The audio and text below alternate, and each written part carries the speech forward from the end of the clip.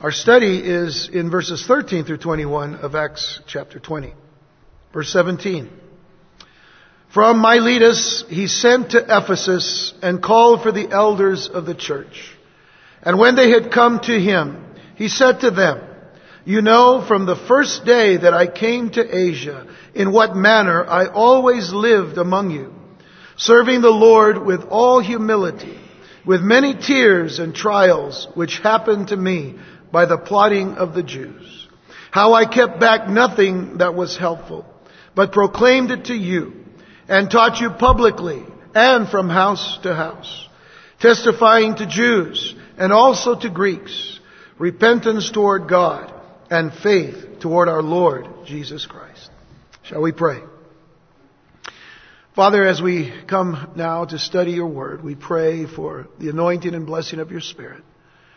We pray that you would lead us and guide us in your word, that you would even now begin to write that word upon our hearts, and that we, Lord God, would allow that more than anything else, Lord God, that we would just let you have your way with us today, that we would grow in your grace and knowledge and truth.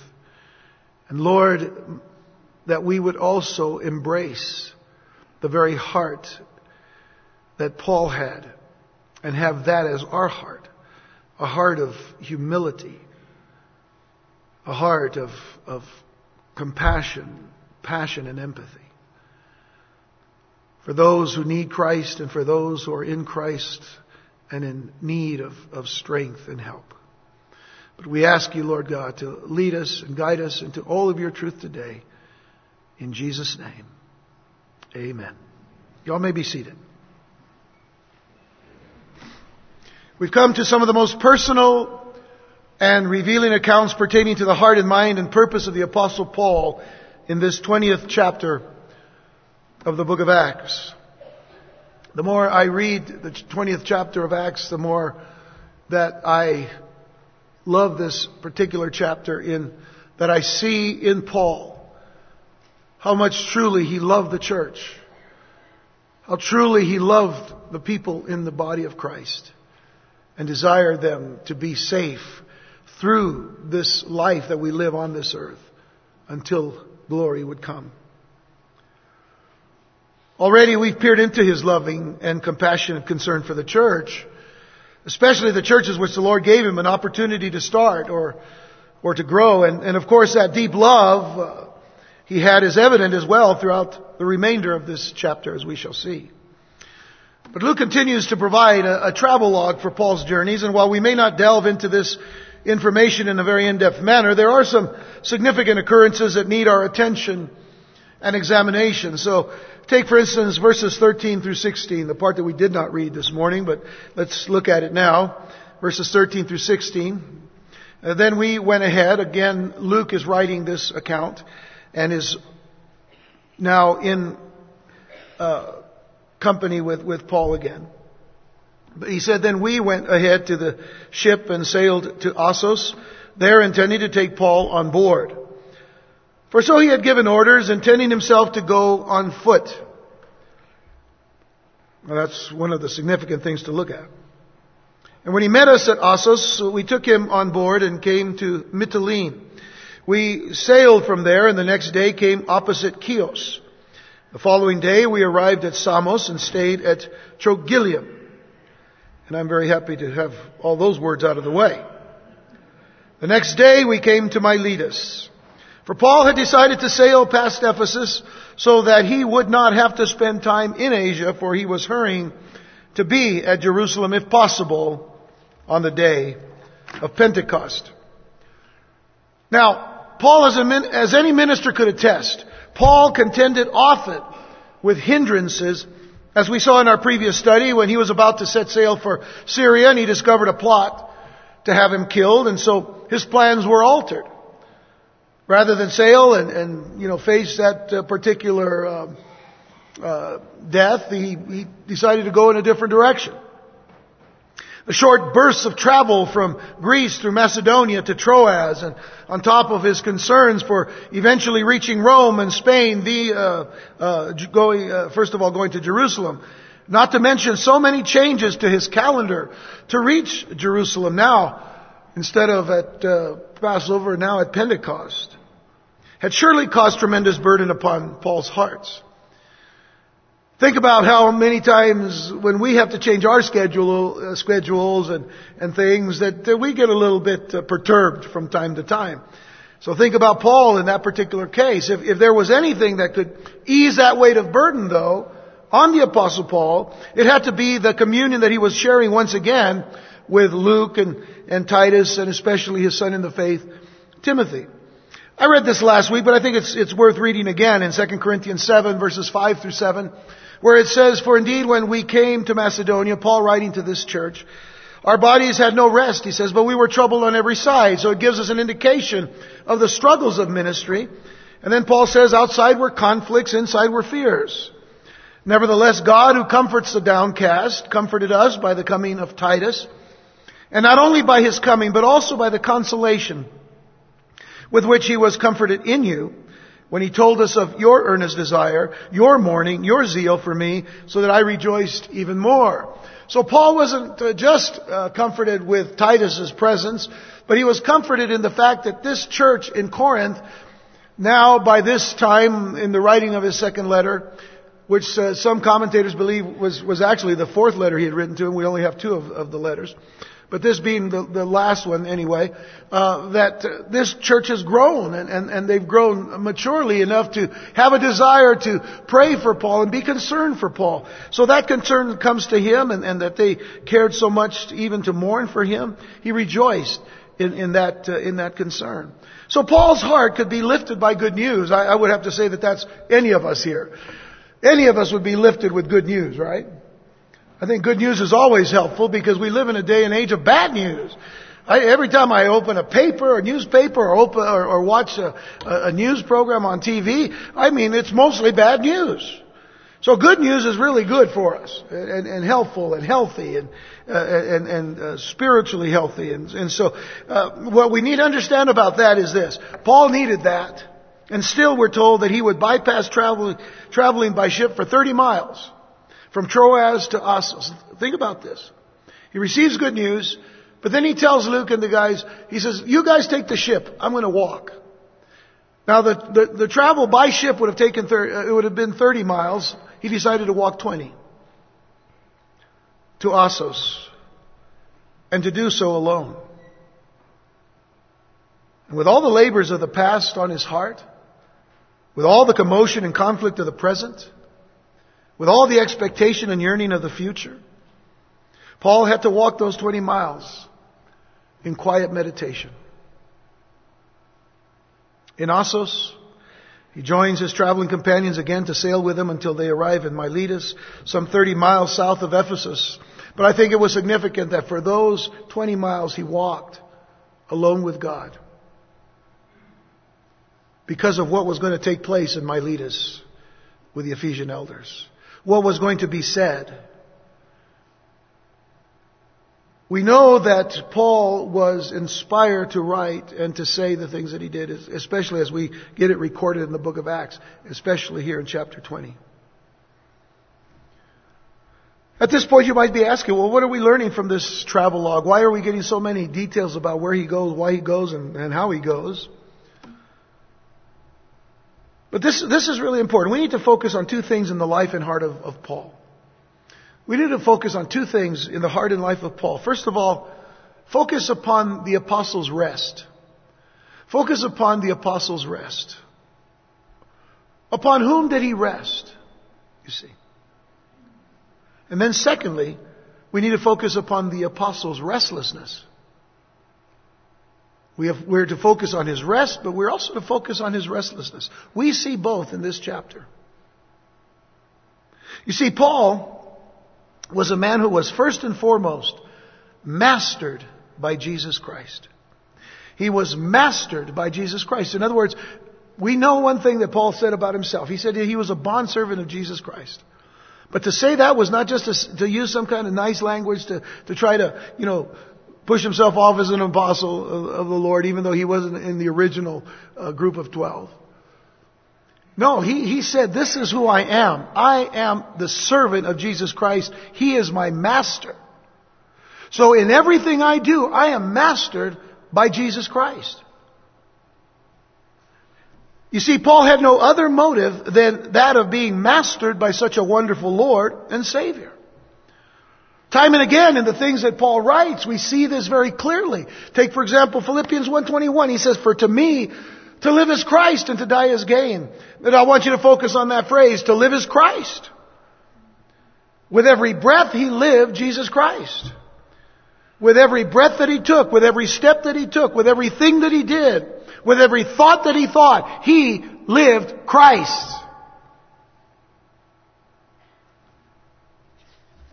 And even still, he would say things as he does in Galatians 2:20. I've been crucified with Christ. It is no longer I who live, but Christ lives in me. The life which I now live in the flesh, I live by faith in the Son of God who loved me and gave himself for me. These are indications of how he lived his life. How his life was mastered by Jesus Christ. It's no longer I who live. It's Christ who lives in me. Oh, that the church and the members of the body of Christ would take hold of these words and apply them to their lives each and every day. I don't live by me anymore. I live by Christ. Can we say that? Can we as believers in Jesus Christ say, I've been crucified with Christ? What does that mean? Well, if we understand crucifixion, we know that that means we go to death each and every day. We die to ourselves so that we might live in Christ and Christ live in us. This is the mastery of the Lordship of Christ in our lives. But it was so evident in the Apostle Paul.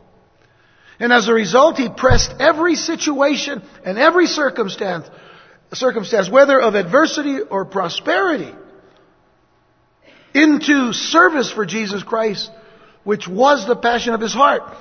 So if you go to Philippians chapter 4 and you read verses 10 through 13, listen, you have to understand something. I'm giving you all of these verses because at the end of this particular passage, he says, I can do all things through Christ who strengthens me. But we have to understand why he can say that. And we need to grab hold of the true understanding and the true context of what he says. Because so many people today, they don't get it. You know, they say, well, I can do all things through Christ as if they have the power to do it. Paul's saying Christ is the power here, not me. And not what I want, not what I care about, but what Christ cares about. So, in verse 10 he says, but I rejoiced in the Lord greatly, that now at last your care for me has flourished again, though you surely did care, but you lacked opportunity. Now, not that I speak in regard to need, for I have learned, listen, for I have learned in whatever state I am, to be content. Now look at and how he is content. He says, I know how to be abased, and I know how to abound. What does it mean to be abased? He makes it clear. He says, everywhere and in all things I have learned both to be full and to be hungry, both to abound and to suffer need. To be abased and to be abound, or to be abounding. And then he says, I can do all things through Christ. I can abound through Christ. I can be abased through Christ.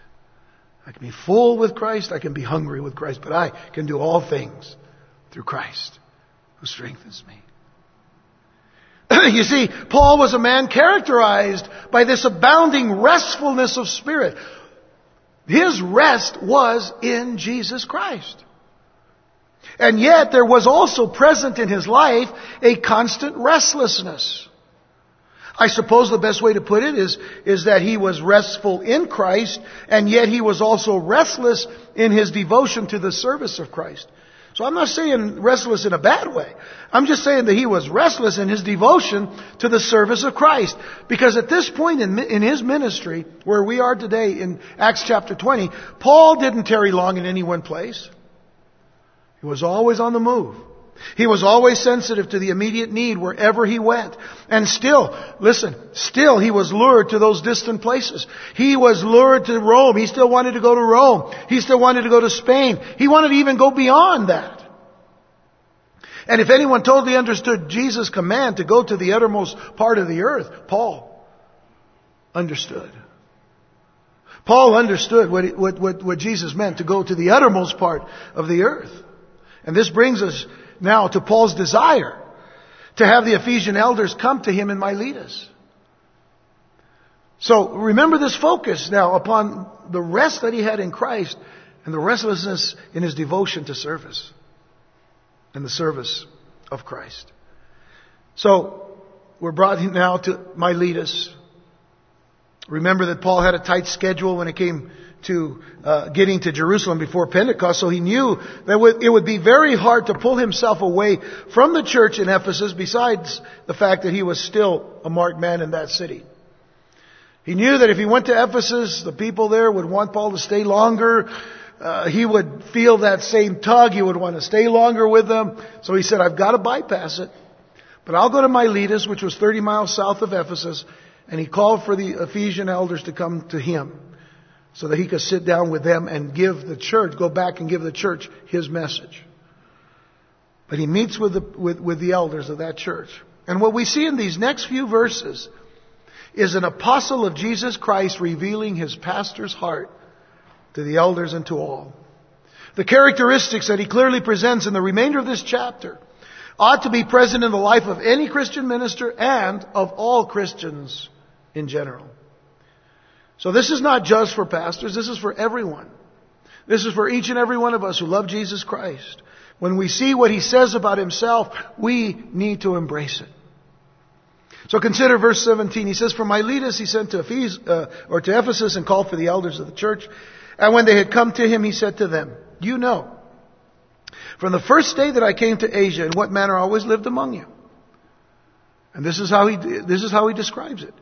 You know how I lived among you, serving the Lord with all humility. I want you to notice that he doesn't just say with humility. He says with all humility of mind. With many tears and trials, which happened to me by the plotting of the Jews. How I kept back nothing that was helpful, but proclaimed it to you, and taught you publicly and from house to house, testifying to Jews and also to Greeks repentance toward God and faith toward our Lord Jesus Christ. He says, you know how I lived among you. There is no boasting in this. If we truly believe that this is God-breathed, this is anointed, that God's Word is, as far as in the book of Acts and Luke writing it down, we are receiving really the very simple and humble and submissive heart of Paul.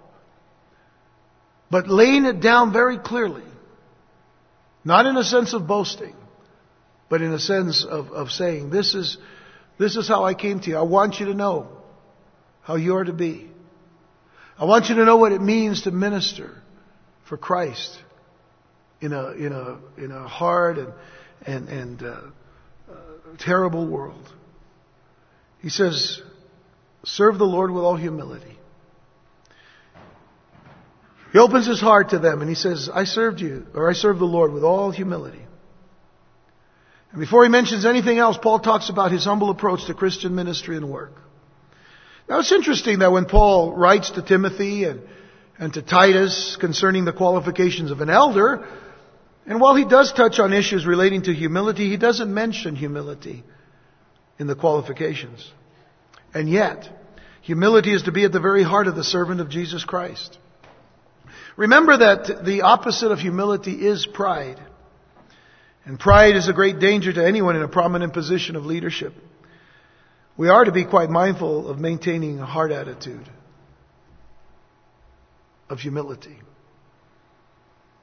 Humbleness, to be humble before God and before God's people. Paul put it this way to the church in Corinth in 1 Corinthians 4 verses 6 and 7. He said, now these things, brethren, I figuratively transferred to myself and Apollos for your sakes, that you may learn in us not to think beyond what is written, that none of you may be puffed up on behalf of one against the other. By the way, it is at this point that Paul is having to write to the Corinthian church. This is an earlier letter where he's writing to them because there were so many factions in the church. And factions led to pride, or pride led to the factions actually in their hearts. And so they had this divisiveness among themselves. So he's dealing with this particular issue, but he says that none of you may be puffed up on behalf of one against the other. And then he asks these questions. He says, for who makes you differ from another? Who makes you differ from another? And what do you have that you did not receive? The implication here is that he's asking, what do you have that you did not receive from the Lord? Now, if you did indeed receive it, why do you boast as if you had not received it? So in other words, he's saying, who made you better or different than anybody else? Who made you better or different than anybody else? And what do you have that you did not receive? If indeed they received it from the Lord, what do you have that you didn't receive? And then he even asks more pointedly, now, if you did indeed receive it from the Lord, why do you boast as if you had not received it? Why do you boast as if it was always yours? You see, everything comes from God to us. And so this is what he's dealing with. He's dealing with that issue of pride. And there are too many people today, that they act as if, they're God's gift to this whole world. No, we're not God's gift to the world. We are God's servants to this world to bring them to Jesus Christ. A story is told of a young Scottish preacher who was quite self-confident, literally bounding up the steps into a pulpit one Sunday morning. And boy, was he filled with himself.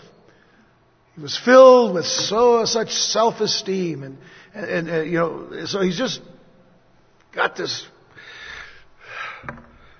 self pouring right out of him, So he gets up to preach, but unfortunately, he lost his way in the middle of the sermon. He became quite confused, actually. And in the midst of his confusion, he forgot his message. And as he came down from the pulpit humiliated, an old Scottish elder who was present at the service said to that young preacher afterward, he said, "Young man, if you had gone up the way you came down, you would have been able to come down the way you went up." Do you understand what he was saying? You understand what he was telling him? If you had gone up the way you came down, if you had gone up in humility, you would have come down in victory.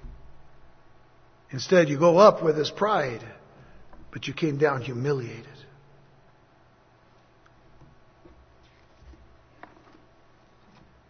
Paul says in Colossians chapter 3, verses 12 and 13, he says, "Therefore, as the elect of God, holy and beloved, put on tender mercies, kindness, humility, meekness, long-suffering, bearing with one another and forgiving one another. If anyone has a complaint against another, even as Christ forgave you, so you also must do." You know that pride gets in the way of every one of those things. And Paul tells us, put them on. The phrasing here is in the original language is to say, put it on like you're putting on clothes, like you're putting on garments. Put on tender mercies. Put on kindness. Put on humility and meekness and long suffering. Bear with one another. The thing that sometimes gets us so much in trouble in the church is that we're thankful to be forgiven by God, but we won't forgive like Christ forgave us. And then we think, well, they owe us. No, they don't. What do we owe? Paul in Romans chapter 13 says, we owe nothing but to love one another. We are to owe nothing but to love one another. But pride gets us in these situations. And if there's a complaint, forgive. Even as Christ forgave you, so you also must do.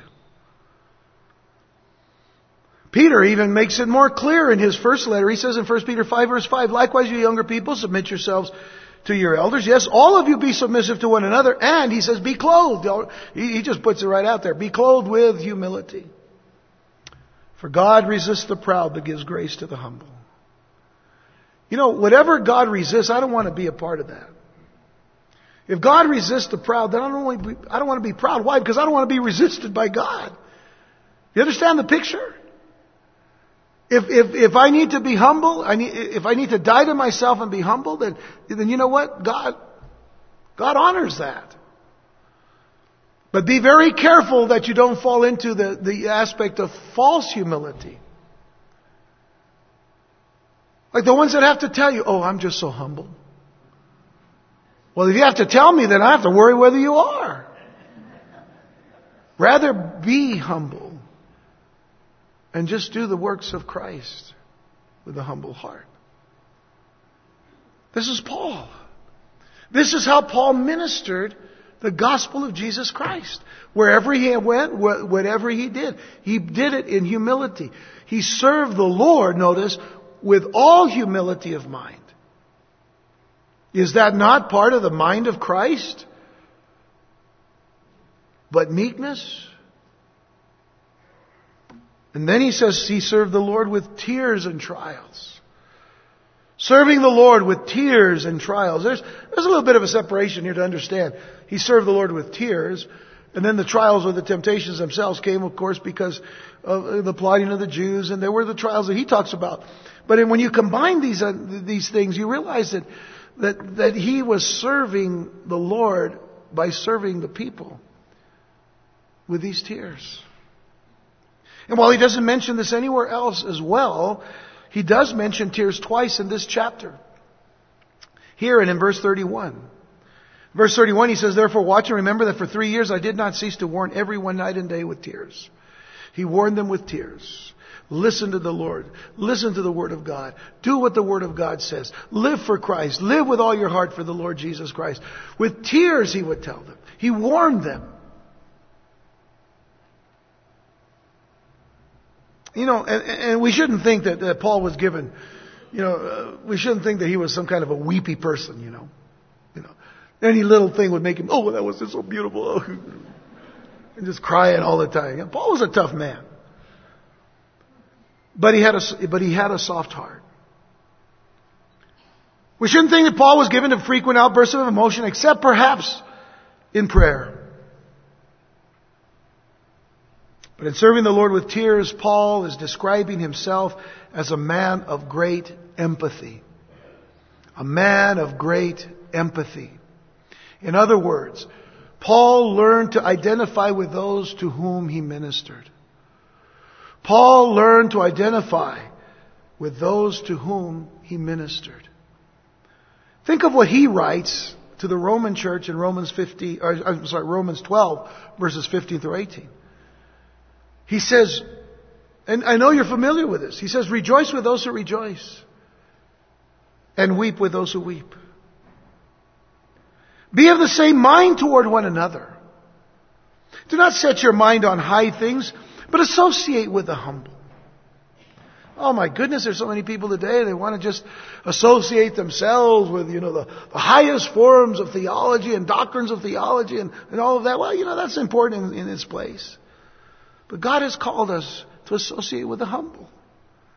In this case, the humble, those who have nothing, those who need everything, those who need love, those who need Christ, those who need salvation. He says, don't set your mind on high things, but associate with the humble. Do not be wise in your own opinion. Repay no one evil for evil. Have regard for good things in the sight of all men. And then I love what he says in verse 18, if it is possible, as much as depends on you, live peaceably with all men. But Paul struggled with the people in their struggles. And he grieved with them in their grieving. And I'm sure he was tried and he was tempted along with them through their tribulations as well. And we ought not to forget that Paul had enough of his own tribulations, realizing that there were people after him all the time. So even in the midst of that kind of struggle that Paul was going through, he was struggling with their struggles. He was weeping with their weeping and for their very problems and issues that he was going through. But here's the point. They saw in Paul something that they didn't see in the world around them. They saw in Paul something that they didn't see in the world around them. And folks, I need to tell you that people need to see the very same thing in us, because the world won't show them Christ. We have to show them Jesus. We have to show them the love of Christ. We have to show them the humility of Christ. We have to show them the meekness of Christ. We have to show them the mercy of God and of Christ and the love of Christ. They need to see the same thing that they would see in the Lord, and they would see in Paul, and they would see in Peter and all the apostles who had the mind of Christ. To identify with the pains and the joys of all the people.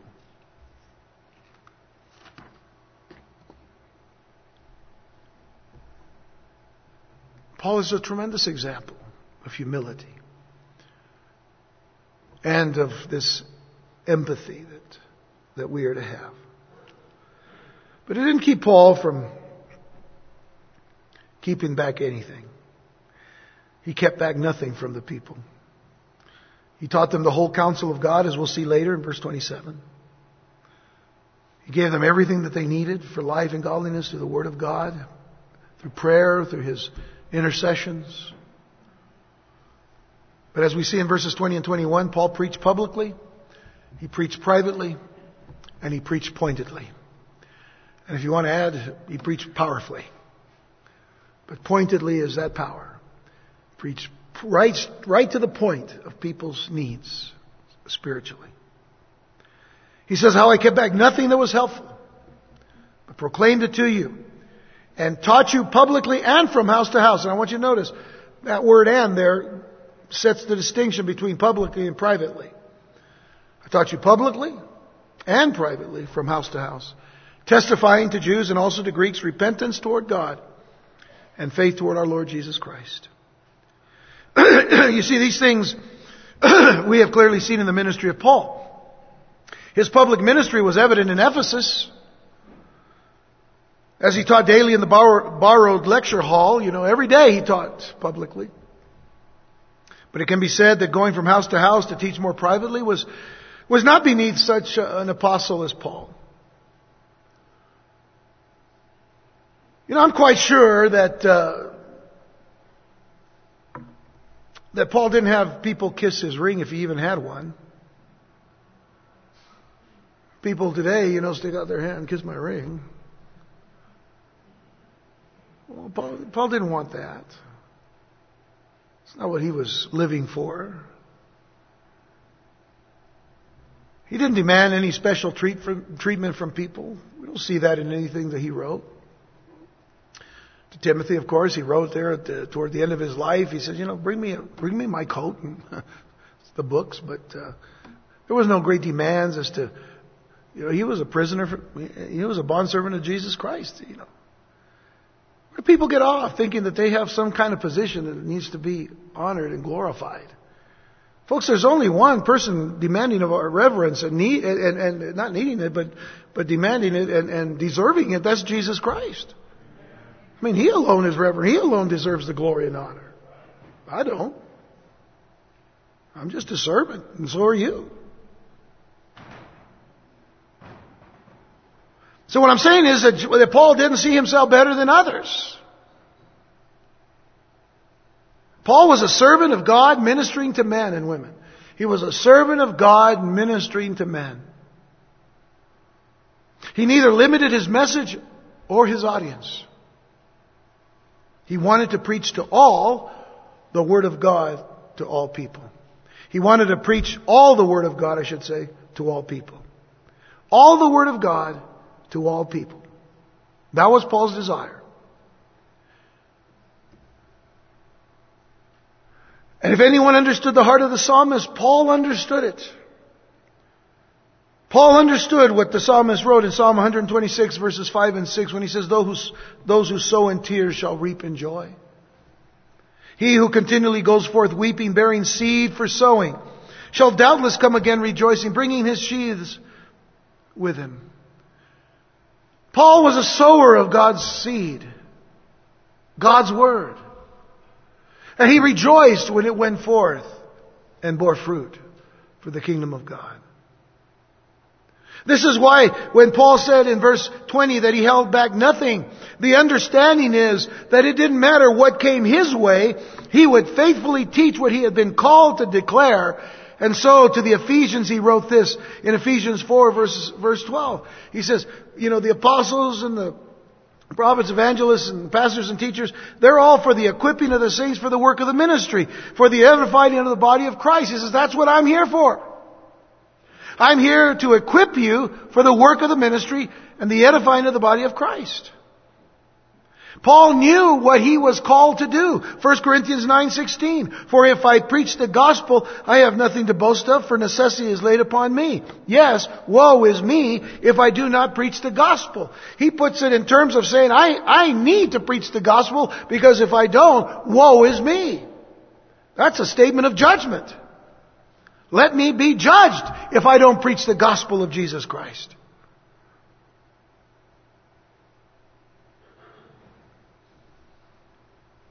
So Paul preached.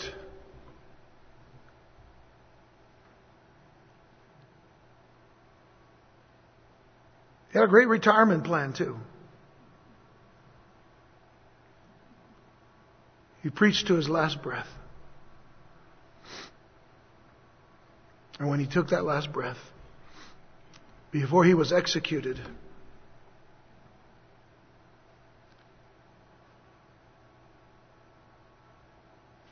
he was then taken into glory. He came to understand the words that he gave in 1 Corinthians 15 about being changed from mortality to immortality, from corruption into incorruption. And God blessed him and said, Paul, everything you preached, you did faithfully. Enter in, my good and faithful servant.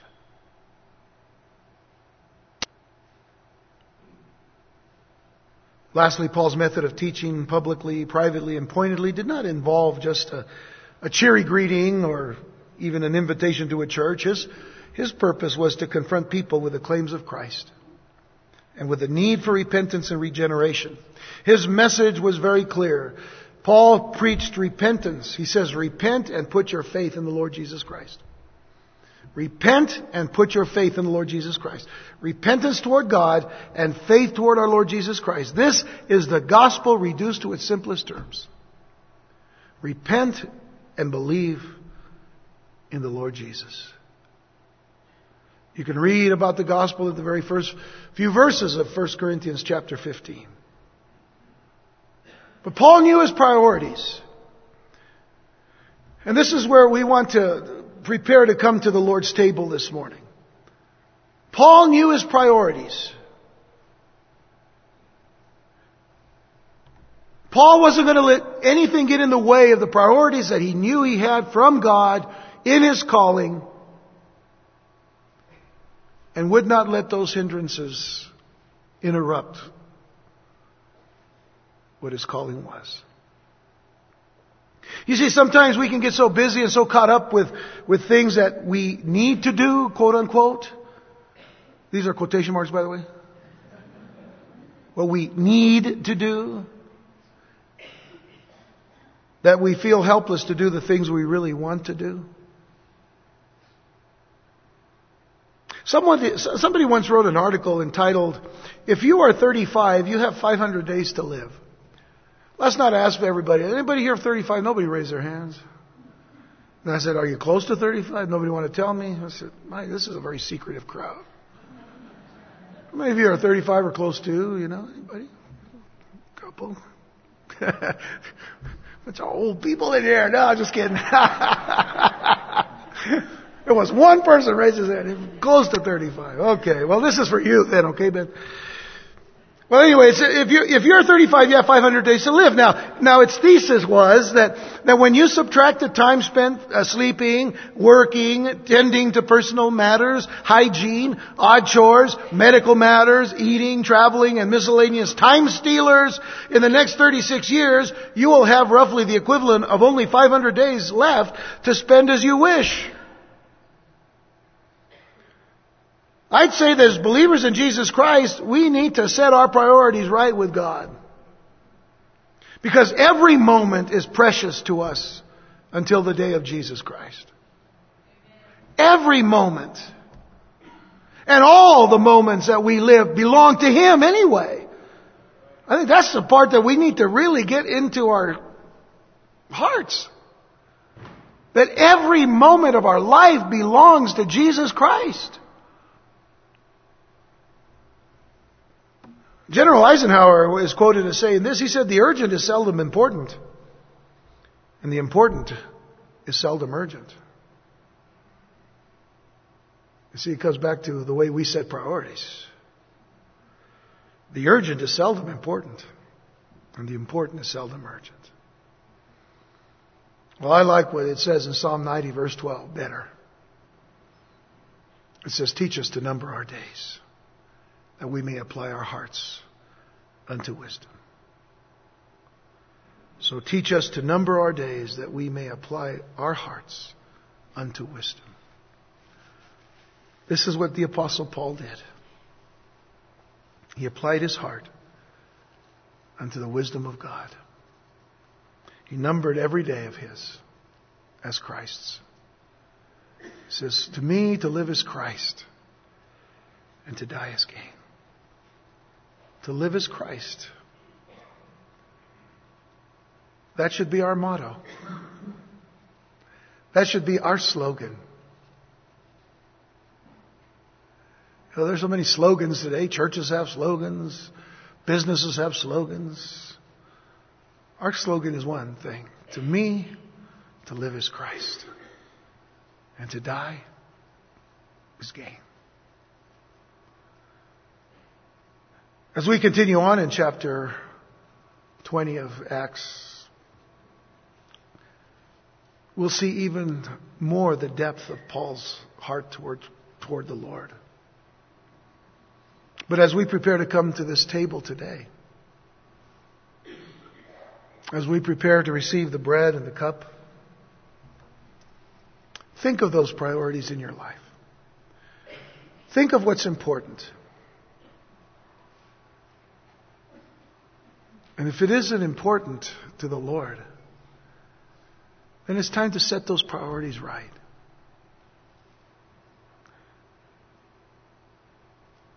I want to have the elders come on up, and as we get ready for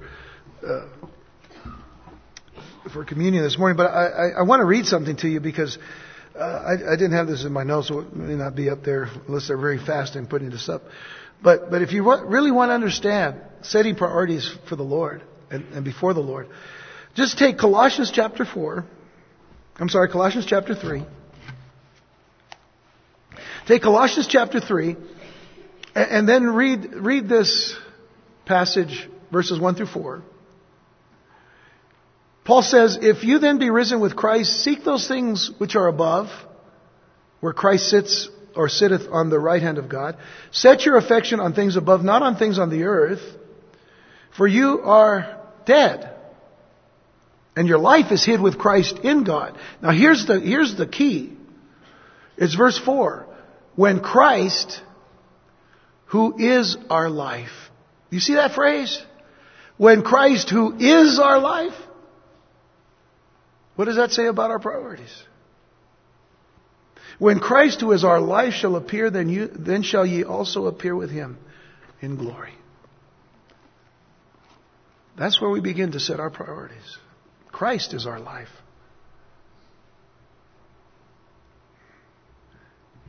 I mentioned Tom Landry a while back, coach of the Dallas Cowboys years ago. Christian, committed Christian. Only had one beef with him. One beef. Well, maybe a couple dealing with football, but that was back in the 60s, so don't worry about that. But just one beef. He made a statement one time. He says, he talked about his priorities. He says, I believe, to serve God first, your family, and then, then your job. And it sounds nice, but I wanted to tell him, it's just a little bit misleading. Let me tell you why. Because it isn't God first, your family second, and then your job. It's God first and above all. It's God in your family, and it's God in your job. Because of verse 4 of Colossians 3. Christ, who is our life. He is to be our life here. He is to be our life in our homes. He is to be our life at our jobs. He is to be our life in school. He is to be our life when we go in, even in our recreation, wherever it is. Christ is our life. Got it? Let's set that in our hearts today as we come to the table of communion.